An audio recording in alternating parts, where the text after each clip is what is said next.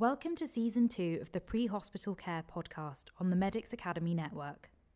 Our guest this week is Zoe Hitchcock, a cardiac arrest survivor, to talk about her experience.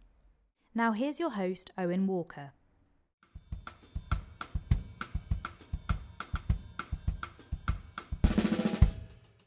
So welcome guys to the Pre-Hospital Care podcast. I'm here today with a very special friend and colleague. So this is part of a stream of episodes where we get to interview ex-patients and patients that have experienced pre-hospital care within their lifetime from a patient perspective. And I believe these to be really powerful as far as what it really does is it really illustrates the other side of what we do, and from a very unique perspective. So welcome this morning, Zoe, onto the podcast. Thank you so much for inviting me to come along and chat to you today. Pleasure. So me and Zoe have known each other now for, it's going on 5 years now, I think. 5.5 years. 5.5 years. Yeah.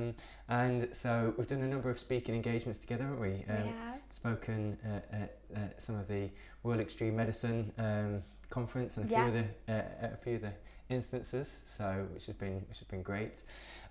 So what we really want to do today, Zoe, is really just tell your story, and then I think link it in with some of my reflections on what happened on that day in June 2013. So I think the best thing to do is really start at the start. So if you could just take us through what happened. Sure, so it's actually probably easiest if I kind of go back to maybe 6 months before. Phil, my husband, who you know, and I just got married, and life was really good, and we kind of entered 2013 really excited for all that lay ahead. And then I went through a bit of a review at work, working for the police. We were hit by government cuts, and I was under quite a bit of stress with that for a good few months actually, but was fortunate enough to, within the department, be 2 out of 5 who got to keep their job. And coming into April time, I found out that I was going to keep my job, and my role was switched. And as a result of my role being switched, I found myself in London on that fateful day. So I kind of believe that, I definitely believe that everything happens for a reason, but I really do believe that I was meant to be where I was that day, because had I not gone through that difficult period at the beginning of the year, I never would have found myself in London, and the outcome actually could have been quite different.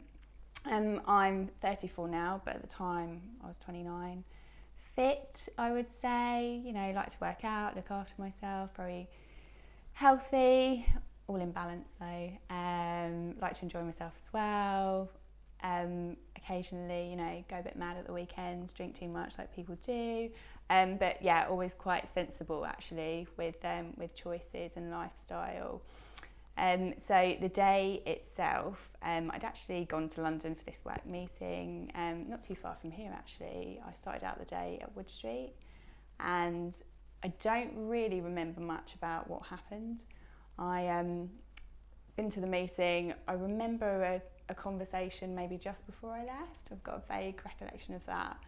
And I then caught the tube to Oxford Street. I left a colleague, and my intention that day was to go to Oxford Street because Phil's birthday was coming up, and I really wanted to get him these Air Jordan trainers, which had been re-released. He'd wanted them since he was like 13, and he can, his parents can afford them then because they were ridiculously expensive. But he was, coming up to a birthday, and they'd been re-released, and I knew he really wanted them, and it would make him super happy. So I travelled to Oxford Street with the intention of going to Foot Locker to get them for him. I don't know what happened from a point of view of remembering. I don't remember at all. I think in some ways my brain's almost tried to protect me in the way that I've completely erased, forgotten what probably were quite panicked moments by what happened. But I know from witness accounts, been really fortunate actually that I've been able to piece together, because that's really helped me in my journey to understand what did take place that day. Yeah, so really powerful, I suppose, because I think a real key to just one of, I suppose, your life's really key moments, really, wasn't it? So Zoe suffered from a ventricular fibrillation, can't ever say that word, VF, cardiac arrest on Oxford Street, and it was roughly around 2:30 in the afternoon, was it on? Yeah, so it was, I mean, I do know that it was a beautiful day, you know, it was a June day, blue skies, sunshine, and apparently witnesses have said I was kind of like striding along and crossed the road, and then literally that was it. I just collapsed, and quite fortunately actually I collapsed onto two ladies who were out shopping on Oxford Street with their teenage daughters. They were there to buy their prom dresses, and so they caught me. I was lucky that I didn't kind of like whack my head as I fell. And they immediately thought that because it was a hot day, maybe I'd fainted, a little bit dehydrated, too warm. So they put me in the recovery position, and a gentleman who was passing, a really lovely man called Andrew, he stopped and looked over me and said, "Is she okay?" And very quickly realised that I wasn't, because my lips had started to turn blue and I was starting to gasp for breath. And he recognised immediately that I needed CPR. But the amazing thing about him is that he had never had any first aid training. He'd seen the British Heart Foundation advert that Vinnie Jones had done, the Staying Alive, so literally just started giving me CPR to the tune of Staying Alive. And it's amazing actually that he stopped in that moment and helped me in the way that he did, because I can imagine that it must have been quite a frightening situation for him, coming across me in that way and knowing that I needed help. I then was helped by another amazing guy called Carl, who was cycling to work that day on New Bond Street. And the interesting thing about Carl is, I think I've told you this before, but he worked for a company called Bally Shoes, and they're linked to Jimmy Choo. Oh wow. And I absolutely love shoes, as Phil will tell you. I've got a bit of a shoe addiction. And so I kind of feel like he was a massive sign that it wasn't my time, because all of a sudden, out of nowhere, Mr. Jimmy Choo turned up to help save my life. And incredibly, he was cycling to work because he had signed up to do the British Heart Foundation London to Paris charity cycle ride. Wow. So there's a bit of a heart connection there, which again I feel is a bit of a sign.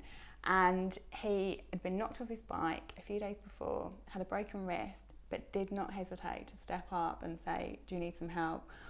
I know how to give CPR, let me take over." Wow. And he took over with a broken wrist before two other people stepped forward. What happened, because we were on Oxford Street, as you know, it's one of the busiest streets in London, so very quickly people started to form a crowd. Where I collapsed was actually opposite House of Fraser, near John Lewis, right outside Pull and Bear, as you know. And so it very quickly caught the attention of a lot of people passing by that day, and for that reason the crowd forming, it attracted so much attention that quite fortunately for me, an off-duty nurse and an Egyptian doctor who was actually on holiday from Egypt stepped out to help me. The Egyptian doctor, actually, I've been told, was quite old school in his techniques, because one of the things he asked one of the members of the public to do to help me was to quite vigorously move my legs backwards and forwards to try and get the blood circulating around my body while I was being given CPR. And the poor guy who helped him, this really lovely man called Steve, he and his wife were actually on Oxford Street that day. I don't know if I've told you this before, because he'd been to hospital that morning and he'd been given a terminal cancer diagnosis. Wow. And had been told that he didn't have very long to live. Wow. And they decided to go to Oxford Street to cheer themselves up, and here they were coming across me. This is going to make me emotional, sorry. Yeah, it's okay. And so he, even though they'd had like the worst news that morning, he did not hesitate for one moment to try and help me all that he could. and he was one of the first people to make the 999 call. And he then stood there and, you know, got my legs moving in the way he did, absolutely listening to everything the doctor said to do to try and help me. And very amazingly, I mean, I said a lot of prayers for everyone that helped save me, but in particular for Steve and his health, and amazingly, he's actually in remission. Wow. 5.5 years on, he is, you know, living life and making the most of it. And I just feel, completely blessed really that he stopped to help me that day, and that he's still here to live his life. I mean, that's amazing. Yeah, I mean, it's really quite powerful stuff. I think anyone who's been through something like I've been through will feel that their story is so special. But really for me, like, I couldn't have, you know, for one, I couldn't have picked more amazing people to have helped save my life that day. But the way that the events unfolded, I mean, you couldn't write this stuff. Like, for me, it just all feels like so beautifully fated. It was definitely written in the stars, I think. And I'm just so pleased, God, that he's, you know, that he's okay. So poor Steve was there vigorously moving my legs back and forwards, and by now the crowd was quite deep, and there were about sort of 30-40 people, I think, who had circled around, and they caught the attention of 2 undercover police officers who were across the road. They were doing undercover pickpocket patrols outside John Lewis. They saw the crowd, thought, what's going on over there, made their way across, and quite quickly saw me and realised what was happening. The 2 officers, Nigel and Tim, took over CPR, and Tim, I mean, thank God he was there. He had been in the army, so not only was his first aid training second to none, but so was his stamina, and by God did I need that.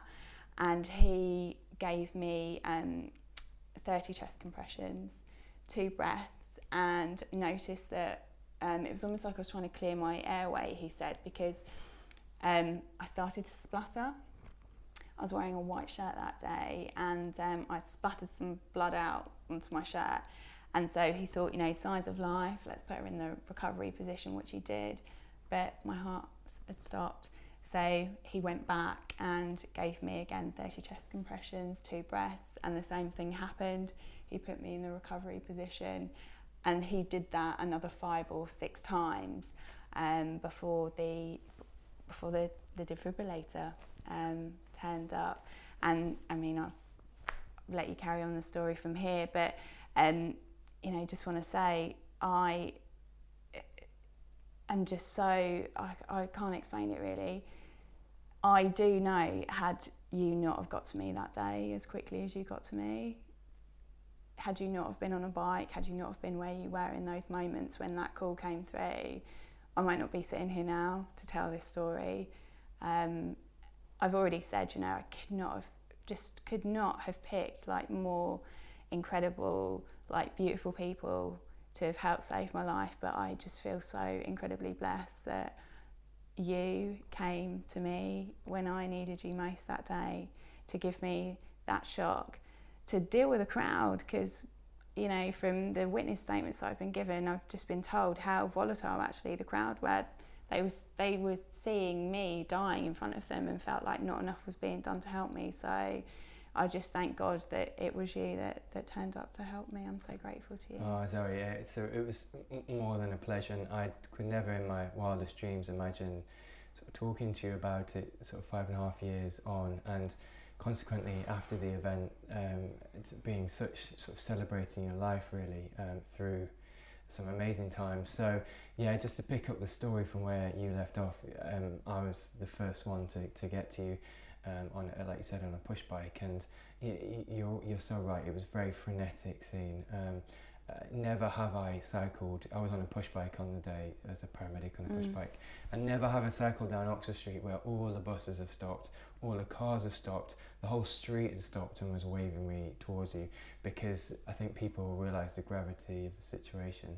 And God, even just hearing that, I mean, I know Oxford Street so well, and just imagining like Oxford Street pretty much like at a standstill. At a complete standstill, absolutely.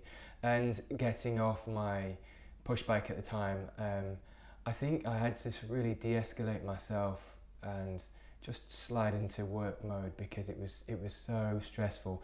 I think had I not been part of the HEMS service and seen some very stressful scenes in the past, I would have probably had more of a stress reaction myself, but managed to sort of recalibrate myself and sort of get into work mode quite quickly, because it was really difficult coming to you, actually. I think it was really difficult because you had a lot of blood coming out of your airway at the time when I got to you.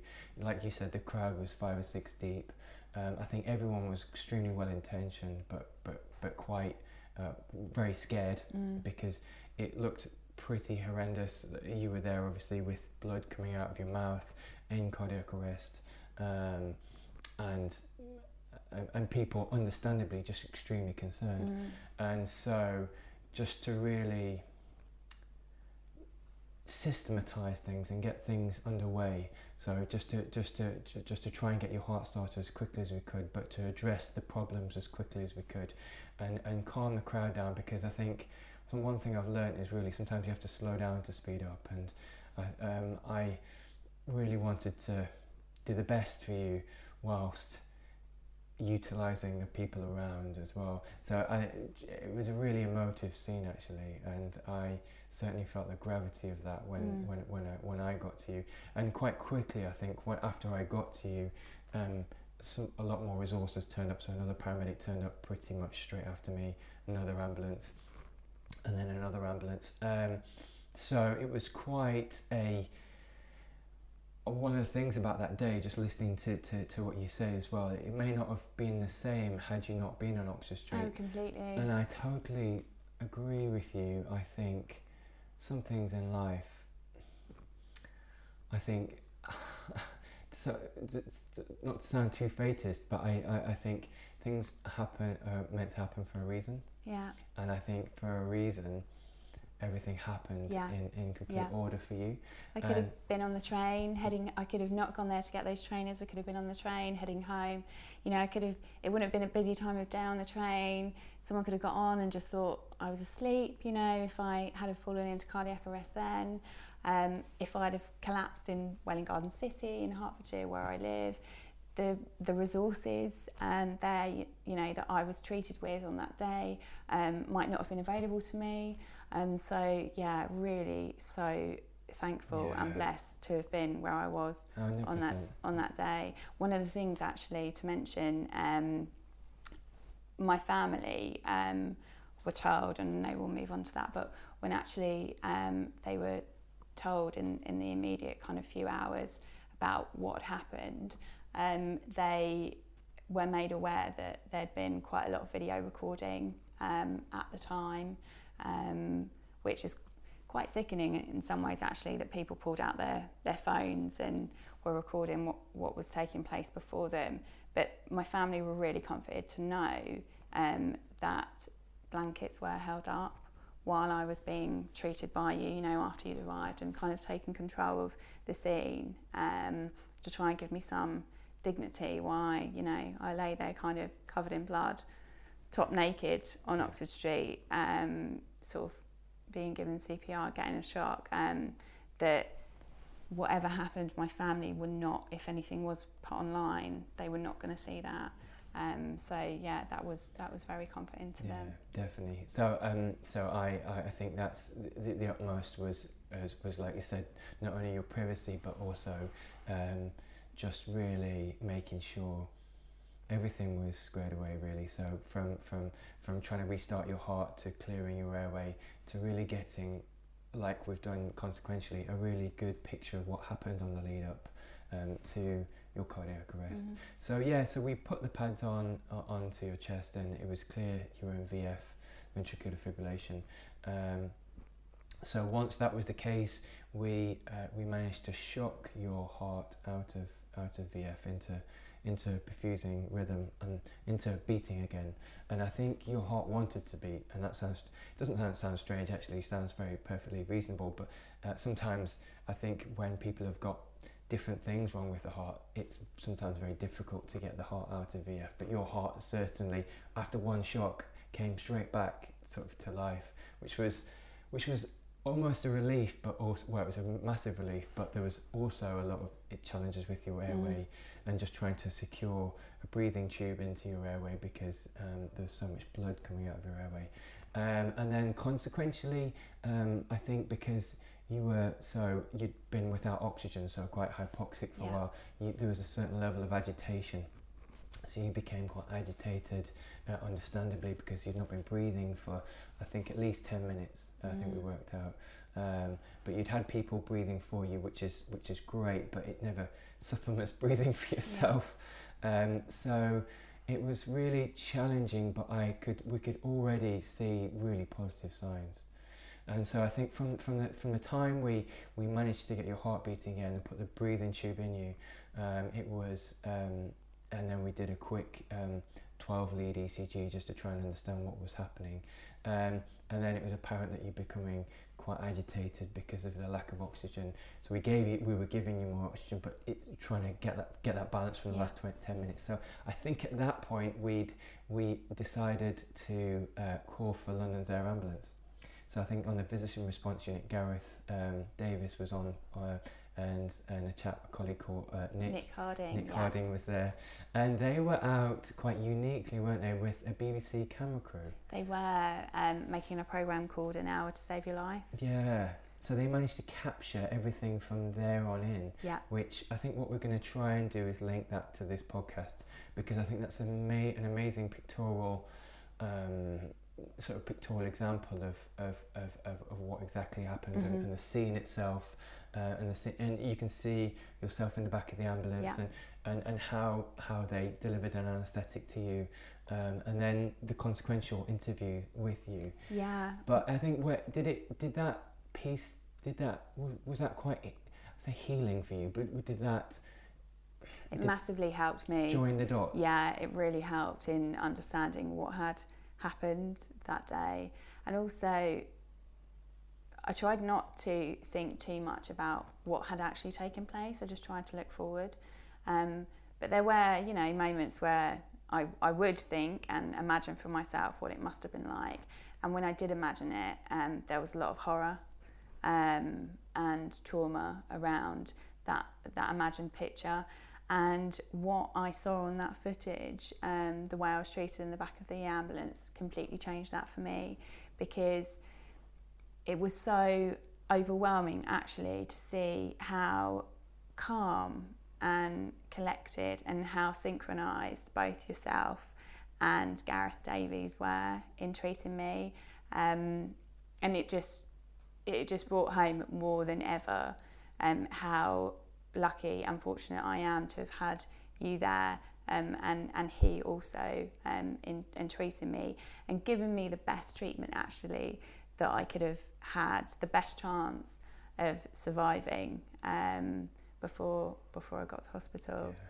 One of the things Gareth had said actually is that when he looked into my eyes when he got there, my pupils were so dilated, like you see either in someone who is dead or brain damaged, which is a real scary thought. But I firmly believe that because of the chain of events being what they were, getting good CPR, in particular from Tim, I mean, by God, he was amazing to have given me CPR for as long as he did. And then, getting the all-needed defibrillator shock, and then the cooling agent. I really do feel that was the big factor that London's Air Ambulance treated me with. I think is very much why I'm kind of able to sit here now and speak to you in the way that I am. Absolutely, Zoe. And I think it's really pictorial or just a real good, great example of a good teamwork, just good system approach, because it was never just my effort, or it never was Tim's effort, it was never Gareth's effort, it was I think the joined up care really from the moment you collapsed, and even the first bystanders, and the video we're going to link it to There's a couple of videos actually that have been made consequently, hasn't there? There was the Circle Response Unit video, and then the BBC, which was fantastic, and so I think we're going to try and link both to the podcast, so that there's just a good holistic perspective, because I think it's a powerful story, Zoe, and then so my recollection, so very emotive, very very stressful, but I waved goodbye to you from the ambulance. I think Gareth and Nick took you with the ambulance crew to the hospital to treat your ongoing care. Yeah, so when I was taken to St Mary's at that time, especially because of my young age, they really weren't sure if it was my head or my heart that had caused what happened. So I was taken to St Mary's, Paddington, for sort of further treatment and some investigation if I survived to that point, because I was stable but quite critical. And God, I think the hardest thing for me about everything that happened that day is thinking about what my family were doing in those moments when I was being treated in the ambulance. They were just going about their day completely normally, not knowing what was about to hit them, and that for me is something that I really do struggle with, because fortunately for me, I've not had to experience any of the pain or the trauma really that they went through in those hours, in those first few days, but it's quite painful for me to think about what they went through.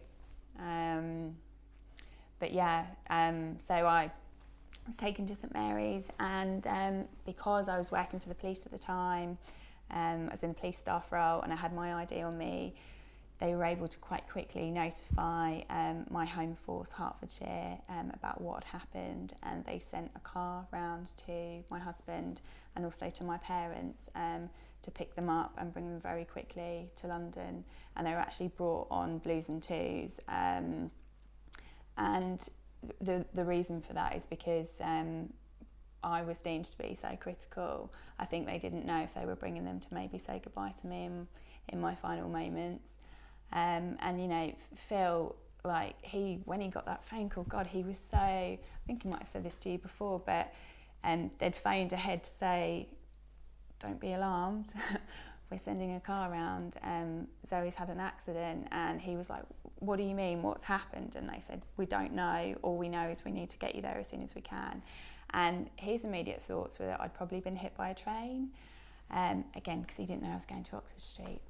And he thought I would have been heading home around that time. I learned a big lesson that day to always tell him where I'm going. Yeah, massively. And when the police officers turned up, he was in such shock that he said to them, I just need to make a coffee. And they were thinking like, come on, we'd like need to get you there. But he was so in the shock of the moment that he made a coffee. I just need to put a kettle on. Just hold your horses. He does love a caffeine hit. Oh, so gosh. But it was really kind of like touch and go. So he was brought to St Mary's, Paddington, as was my mum. And when they got there, they were taken to the relatives' room. And you know, we've all seen those programs where if you're taken to the relatives' room, it's not good, and there probably isn't going to be a good outcome. And he remembers someone in an orange suit, which would have been Gareth, and he knows now that it was Gareth, coming to speak to him, to tell him what had happened and how I was, and what the next few hours might bring. And he doesn't remember a single thing about what Gareth said to him that day. He just remembers his orange suit and dropping to his knees. I mean, you know, Phil, he's 6'4", you know, he's not a small guy, but literally just like crumbling before Gareth's eyes, really, with the news that he was given. It was just so unexpected, and everyone said that afterwards. You know, I was so fit, I was so healthy. if anyone could have picked anybody who that might have happened to, they never would have picked me. Wow, yeah, it's really, absolutely, and it's a real, you know, I think it joins the dots, not only for me, but for a lot of other people listening to this, regarding celebrating the wins, celebrating your life, really, because it's real evidence of joined up care working well and getting your heart restarted and celebrating your life ever since that moment, because there's so much to lose. Yeah, completely. And now consequently so much to gain. And so I received a phone call a few days later from one of my colleagues, who wasn't Nick actually, it was another colleague. He said, listen Owen, you've got to get down to Hammersmith Hospital. She's alive. And I said, hold on, Steve, who's alive? What? Zoe Hitchcock is alive and she's in hospital and she's doing well. You've got to go see her. So I was like, oh my gosh. So put the phone down quite quickly. I think I was at work at the time, and then worked out quickly my next day off, and then came down to see you in Hammersmith Hospital. Now I think when I remember this quite clearly. Came into the ward, in the cardiac care ward at Hammersmith, and introduced myself to the nursing staff and the doctors, and said, look, my name's Owen Walker. Gave a bit of background. And they said, yeah, absolutely fine. She's just in this side room. Just go and see her. And then I think I'd said to the doctor that I was a paramedic. So they were really, and that I was the first paramedic on scene. And they quickly wanted to understand again the story, what happened, what your heart rhythm was, and how long you were in VF for. And then your mum came out of the room and I think was privy to that conversation quite quickly, and then gave me the biggest hug, and then sort of started crying on my shoulder, which then almost made me start to cry, and then made the doctor start to tear up. So we're all three of us, and I was really I had to bite my tongue to not cry, and then the doctor sort of had a tear in her eye, and it was just I was like, oh, this is too much. it was all just a bit. It was all a bit too much. So I think gathered myself and really lovely to meet your mum, and just had a quick conversation with her. Then came in to see you actually. So came into the room to see you, and I think very much at that time. I mean, you can articulate better than I can. I think you were just. There was a lot of memory loss. In fact, I don't think you said you remember. Yeah, I don't actually remember that. Totally. Don't remember that first meeting. So I'd had 3 days in the coma, and day 2 I was transferred to Hammersmith, because by then they'd identified that it wasn't my head, it was my heart.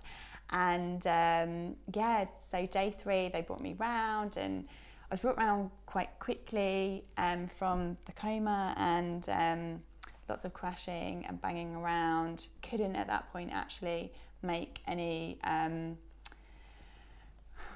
sense really. I couldn't shape my mouth to speak, much to my mum's horror, because my family at that point were thinking, it's amazing that she's woken up, but my God, she's brain damaged, and this is what life is going to be like for now. And they were never told, unfortunately, that what they saw in those first few hours might not be how I stayed.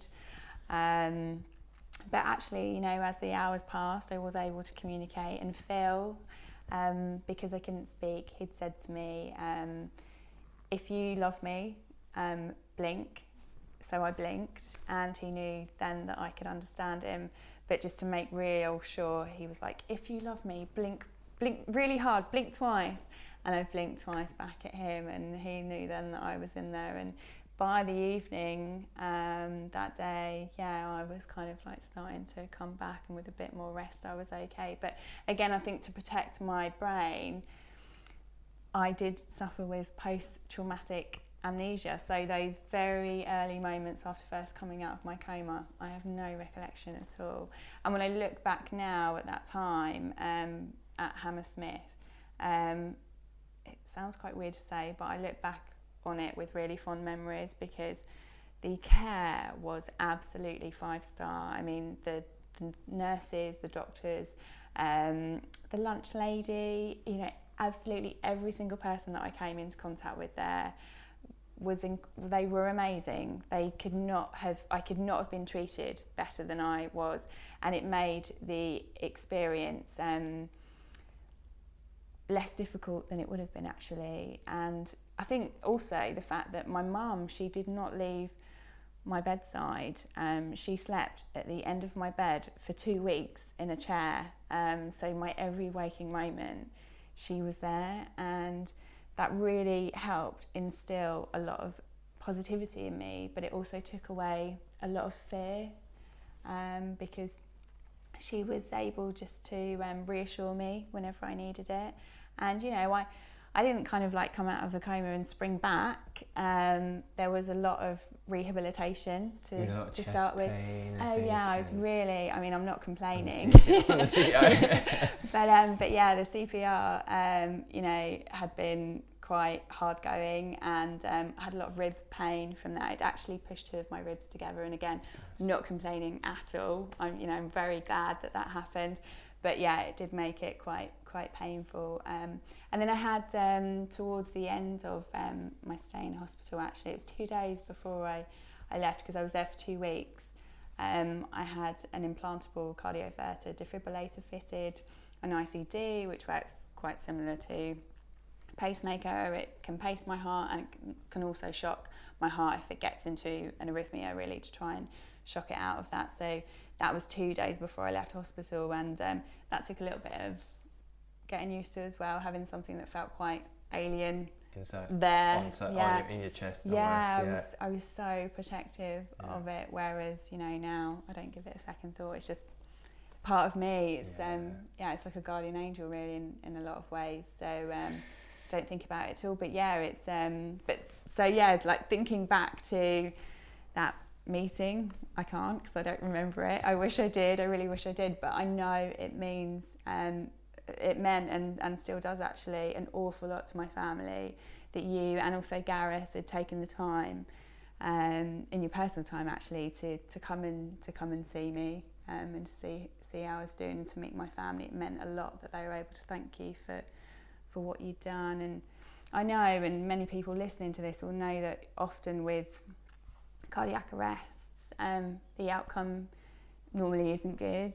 In the year that I had mine, I mean, I know there's normally about like 30,000 a year in the UK of out-of-hospital cardiac arrests, and the survival rates in the UK then were 8.4%, which actually is considered quite good, but to me was just shocking. I did not realise that the survival rates were so low, and to be one of the people in that 8.4% whose life was saved, you know, I don't take for granted at all what it means to be sat here today. It's a real privilege to interview you today, to be honest, Zoe, and I don't take that for granted either, actually, because I think it's a powerful reminder, and it was a powerful reminder for me at the time, actually, coming in to see you in hospital, of how when these things work, they work so well. And it reminded me why I joined the job in the first place, you know, to take care of people and to look after people very much like yourself. So we're going to talk a little bit about your rehabilitation, I think, and just a bit about the just in the years ensuing after the cardiac arrest. I think why. So just to allude, and probably just to bring it in, but not to labour on it, why it means so much to me as well. Quite personally, I had my sister-in-law died of a cardiac arrest at 27 years old in the gym. She just went into VF, and I think the diagnosis may have been similar-ish, but she was consequently diagnosed with cardiac myopathy. Now, I think I know the outcome was very different from my sister-in-law. She unfortunately terribly died of a cardiac arrest. There was a defibrillator in the gym, it was up in Sheffield, and the defibrillator was laid out but never put onto Catherine. And I had some really difficult times actually with my brother. It was his wife, and has been a really difficult journey consequently. Seeing the other side, I think, of what is an amazing story for you, and then but seeing the other side where there's complete loss, and coaxing but supporting and counselling my brother through that time, and dealing with my own grief as well, has been was quite difficult, and still is at moments, but I think with the process of time has become far easier. I just can't imagine what it must have been like, knowing what my family went through in those first few hours, those first few days, and the pain that they went through. I cannot imagine what it must have been like for your brother and your family and Catherine's family. I just I think unbearable. I think unbearable is a good word actually, and initially it was very difficult for Ronan. I remember getting a phone call for him. I was actually at work as a paramedic, and on the push bike again, I think at the time, and he was crying on the phone. He never cries, and I'm 39, he's 36, and I've never seen him cry or heard him cry. And so to answer the phone to my brother crying, I knew it was either mum or dad, or it was someone very close to us. And so just some really difficult times, and then I think Ronan has consequently remarried and has kids now, and I think can hopefully a bit more objectively put that in a box as a period of time, but just quite a unique juncture for me, because I get to celebrate the 360 learning for me is seeing the loss quite closely with my brother, but then celebrating the gains from a very similar circumstance in a very different part of the UK, and everything that comes with that. So, and then celebrating the gains for my brother as he's gathered his life back together. But it's been quite a unique journey for me, seeing sort of both. And then I think for me coming on into critical care, and having the last 4 years within a critical care role within London, and seeing cardiac arrest patients on a daily basis. So that, and I've been able to objectify that a lot more as well. But it's been, it was really difficult and quite unique, and objectively managed to celebrate the wins from my brother's rehabilitation as well, because I think it was much about his rehabilitation, because it can, I think, such a pinnacle moment, such as fulfilling those few moments for your husband. If things don't go well, I think the worst thing you would ever want is for a catastrophic event to then lead to another catastrophic event. And so I think it was really just picking the pieces up and working with my brother, and he's done a fantastic job at coming through. But to celebrate with both of you and get to know you guys so well, and to get to celebrate your wins so well, because it's been a really, so let's just talk about your rehabilitation and your journey, because actually I think it really reframed your perspective. Having known you and spoken to you, it's really reframed your perspective on life. Yeah, definitely. I think I was always the sort of person before who tried to live life to the full, but definitely I've taken that to another level now, and being a shoeaholic, said it was earlier, if I see the shoes, I want the shoes, I buy the shoes now. So yeah, it's changed my life in that way as well. But I think, more than anything, it just makes you aware of the fact that you cannot take this life for granted. You do not know what tomorrow will bring for you, or for the ones you love and care about most. And for that reason, you really have just got to live in the moment. Don't worry about yesterday. Don't worry about tomorrow. Just make the most of today, and make sure that the people you love know that you love them. Don't ever... I'm human, me and Phil, we're a married couple, we live together, we'll have a crossword, we'll have an argument, but we will, within a short space of time of having a little bicker, make it up, because life is too short not to. And we'll normally make it up with either him trying to make me laugh or me trying to make him laugh, and and then it's all forgotten. And that kind of is what life should be about, really. And we, again, like any couple, we go through challenges. Fortunately not in our relationship, because I'm so blessed to have him as my husband. He's an absolute rock, and I could not be where I am today if it wasn't for him being by my side. But stuff happens in life that you have to deal with. Some days things will happen that will be quite challenging, but the grounding point for me is remembering back to that day. And when I do that, it doesn't matter what else any day throws at me, I can get through it because I got through that day. Yeah. And also, I'm here. I might not have this life, or I might not have this quality of life. One of the things that Phil and I love doing together every year, it's like it beats Christmas Day to me, is buying our Christmas tree. We always buy a real Christmas tree and decorate it together, and I love it.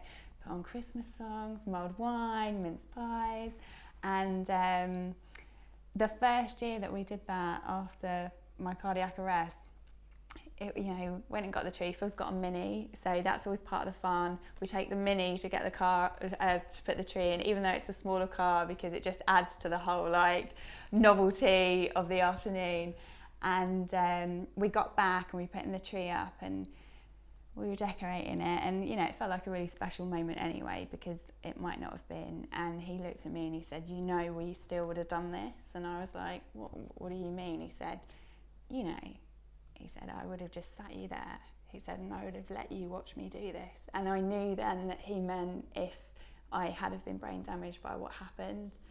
And I knew he meant it. And if I didn't know he was a keeper already, it was like that moment where I was just like, this is absolutely why I married you, because I knew no matter what that day had brought, if circumstances had have been different, he would have stepped up and done what he needed to do. He's been absolutely incredible. So that's amazing. Yeah, it's amazing to see that love from, because I've met Phil and know him now as a friend, and he is a truly special guy. Yeah. But sure. Also just to be able to reflect together, and I think that unites you, and that unique perspective, Zoe, you just talked about there. Just no matter how difficult, and you have had difficult days since. It's certainly not been an easy ride, but that reframing and that gracious, practicing that sort of gracious kind of, and that grateful mindset is powerful, really. And really, I think something I get to see on a daily basis is the removal of life and that irreversible removal. The techniques that we use don't get people back to life sometimes, and a lot of the time, as you said, 8.4%, it make a meaningful outcome, so they get discharged from hospital with their brain intact and their faculties intact. So, it's practicing that grateful mindset is a fantastic place to be, really, because, like you said, it's been tough. I think it's tough for anyone coming back from such a horrific event.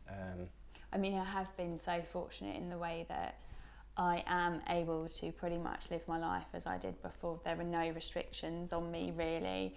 I can't do a skydive, and my cardiologist has said no to taking part in competitive sport. But fortunately, everything that I hoped and dreamed for my future is actually still very much there for the taking. And I can still drink alcohol, which actually during those early weeks, I was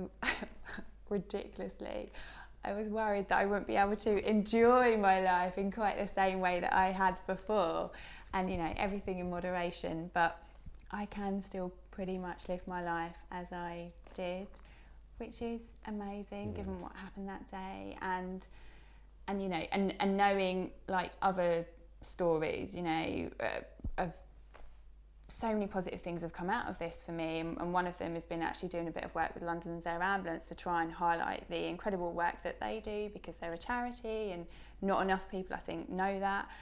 But also along the way I've met some other incredible patients, ex-patients of London's Air Ambulance that they've treated, and actually hearing some of their stories and the battles that they have faced in rehabilitating themselves, their lives, you know, learning to walk again, you know, learning to talk again, like how to, like, through brain injuries, you know, just actually forgetting every single thing that to me is just so natural, and makes my life what it is. You know, I had to wake up and find my energy again and a positive mindset to kind of look forward and not look back. But I have had a much easier journey than so many others, and so I think, you know, for that reason more than anything,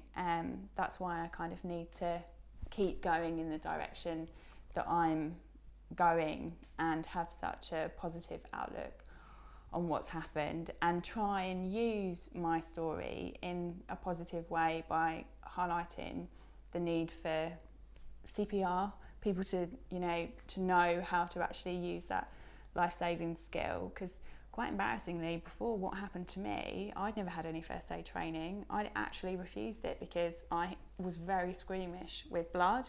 The sight of someone else's blood would make me either want to vomit or pass out.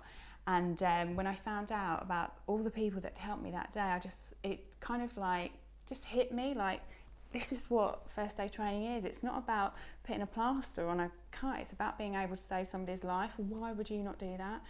And all my family are first aid trained now, but incredibly, and one of the things actually that I've really wanted and have tried to help push for is the rolling out of CPR training to kids at school, and the announcement at the beginning of the year from Damien Hines, the Education Secretary, that will now happen, you know, in 2020. They're going to start rolling it out, and by the time teenagers leave secondary school, they will have had that training. Is just incredible, because I know it really will help to save lives. In countries where they're doing this already, the survival rates have improved by double. So yeah, it's just incredible to think that we're so much further forward actually than five and a half years ago, and anything that I can try and do in a positive way to add my voice to the importance of that, and also the importance of you know, defibrillators, trying to break the fear of using them and not needing to know how to use them, because if you switch it on, it will tell you what to do. I never knew that before, and you know, it's just the thought that, you know, your sister-in-law Catherine could have been helped actually if somebody had switched that defibrillator on, but probably didn't, because everybody there thought that they needed to know how to use it, and so didn't. Anything that I can do to try and help do that is really important to me, and adds to the journey, really. Yeah, absolutely. And I think you're a fantastic advocate for that, Zoe. Just your story, but also consequently how you've chosen to live your life through that unique perspective, I think is a fantastic advocate, and it joins the dots, I think, for a lot of people. And as you said, it's now hopefully going to be part of the national curriculum for schools, which I think is, as you said, just absolutely vital to build that muscle memory, so that people can, like you say, step up in the moment and know what to do. But one thing I do love and appreciate, because I've got to know you and your family over the last 5.5 years, is just how loving your mum and dad and supportive your mum and dad have been towards you, from the point of, let's say, sleeping at the end of your bed for 2 weeks to consistently being, you know, your biggest supporters and fans, and just encouraging you, supporting you through the whole process. And that's amazing. And I think you and I, as I've got a very similar family, that that can't be taken for granted either, and hopefully we can embody that to the next generation and model that to the next generation, that support, that regardless of what happens, that they will be there with you through thick and thin. And could not have got through it actually without, especially my mum. I mean, she's just been absolutely incredible. She's been a real rock actually throughout everything that happened, you know, to those early days when I first opened my eyes to even now, you know. She comes to every hospital appointment with me. I think she thinks she knows enough now to be a cardiologist herself. She quite prides herself on her expert knowledge, but no, she's been absolutely amazing. And I'm smiling because I'm remembering a moment when I had to shower at Hammersmith, and she came in to shower with me, and I felt a little bit faint in the shower, and Mum had pretty much like stripped down to her undies as well to help me shower. And in the moment of me saying, "Mum, I feel a little bit faint," she did not hesitate. She ran down that corridor in mismatching underwear to get help.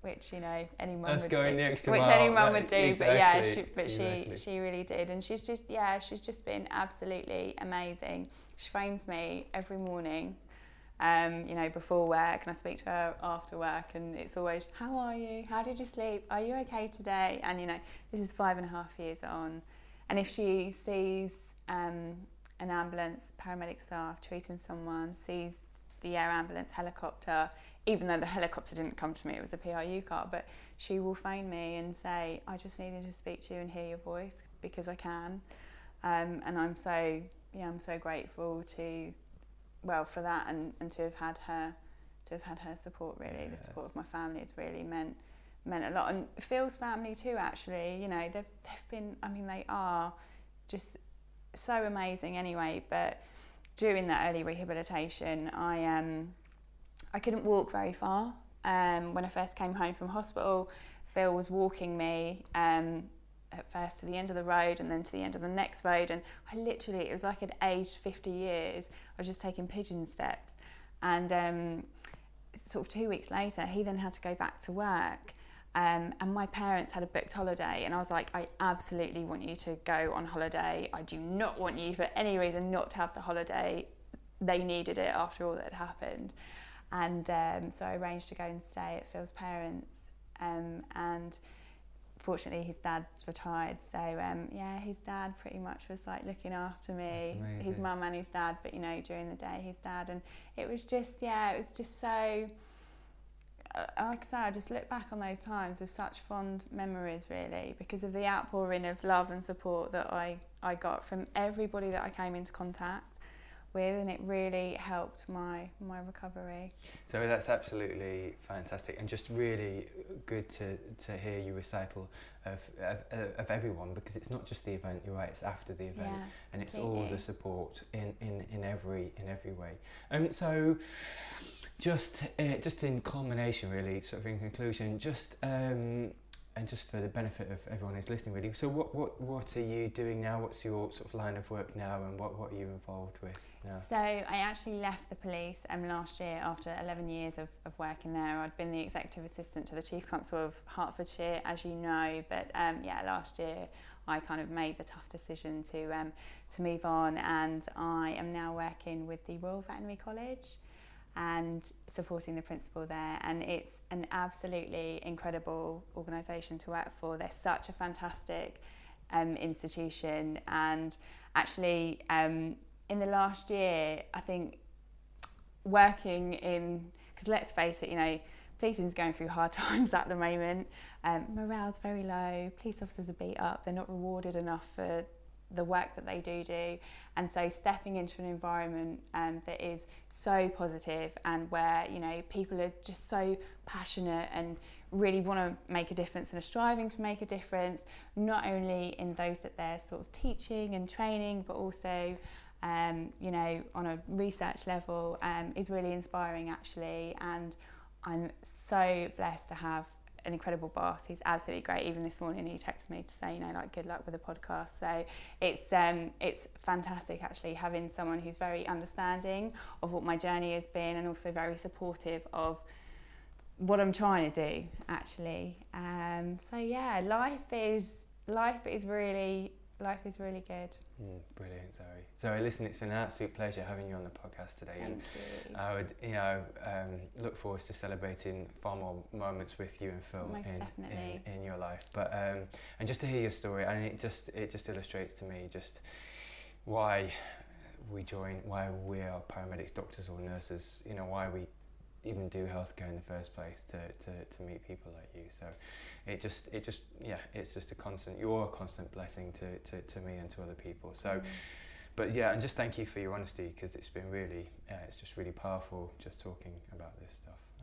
Thank you so much for the opportunity to come on and share my story, and gosh, just thank you for you. Like, I mean, as long as we're friends, I'm always going to say it, and you're always going to tell me that I don't need to, but I cannot thank you enough for what you did that day, because if you had not been there, the outcome might not have been the same, and this beautiful life that I'm living might not have been possible. And I just feel so blessed to have you in my life and to have you as a friend, so thank you. Oh, pleasure, absolute pleasure, sorry, absolute 100%. So thank you for listening, guys, and we will be back with you again shortly with another podcast. I think we're going to continue this theme because I think it's powerful, and I think it really illustrates to me and to other people why we do this in the first place. But Zoe, thank you again, and we'll catch you soon on the Pre-Hospital Care podcast. Thanks, guys.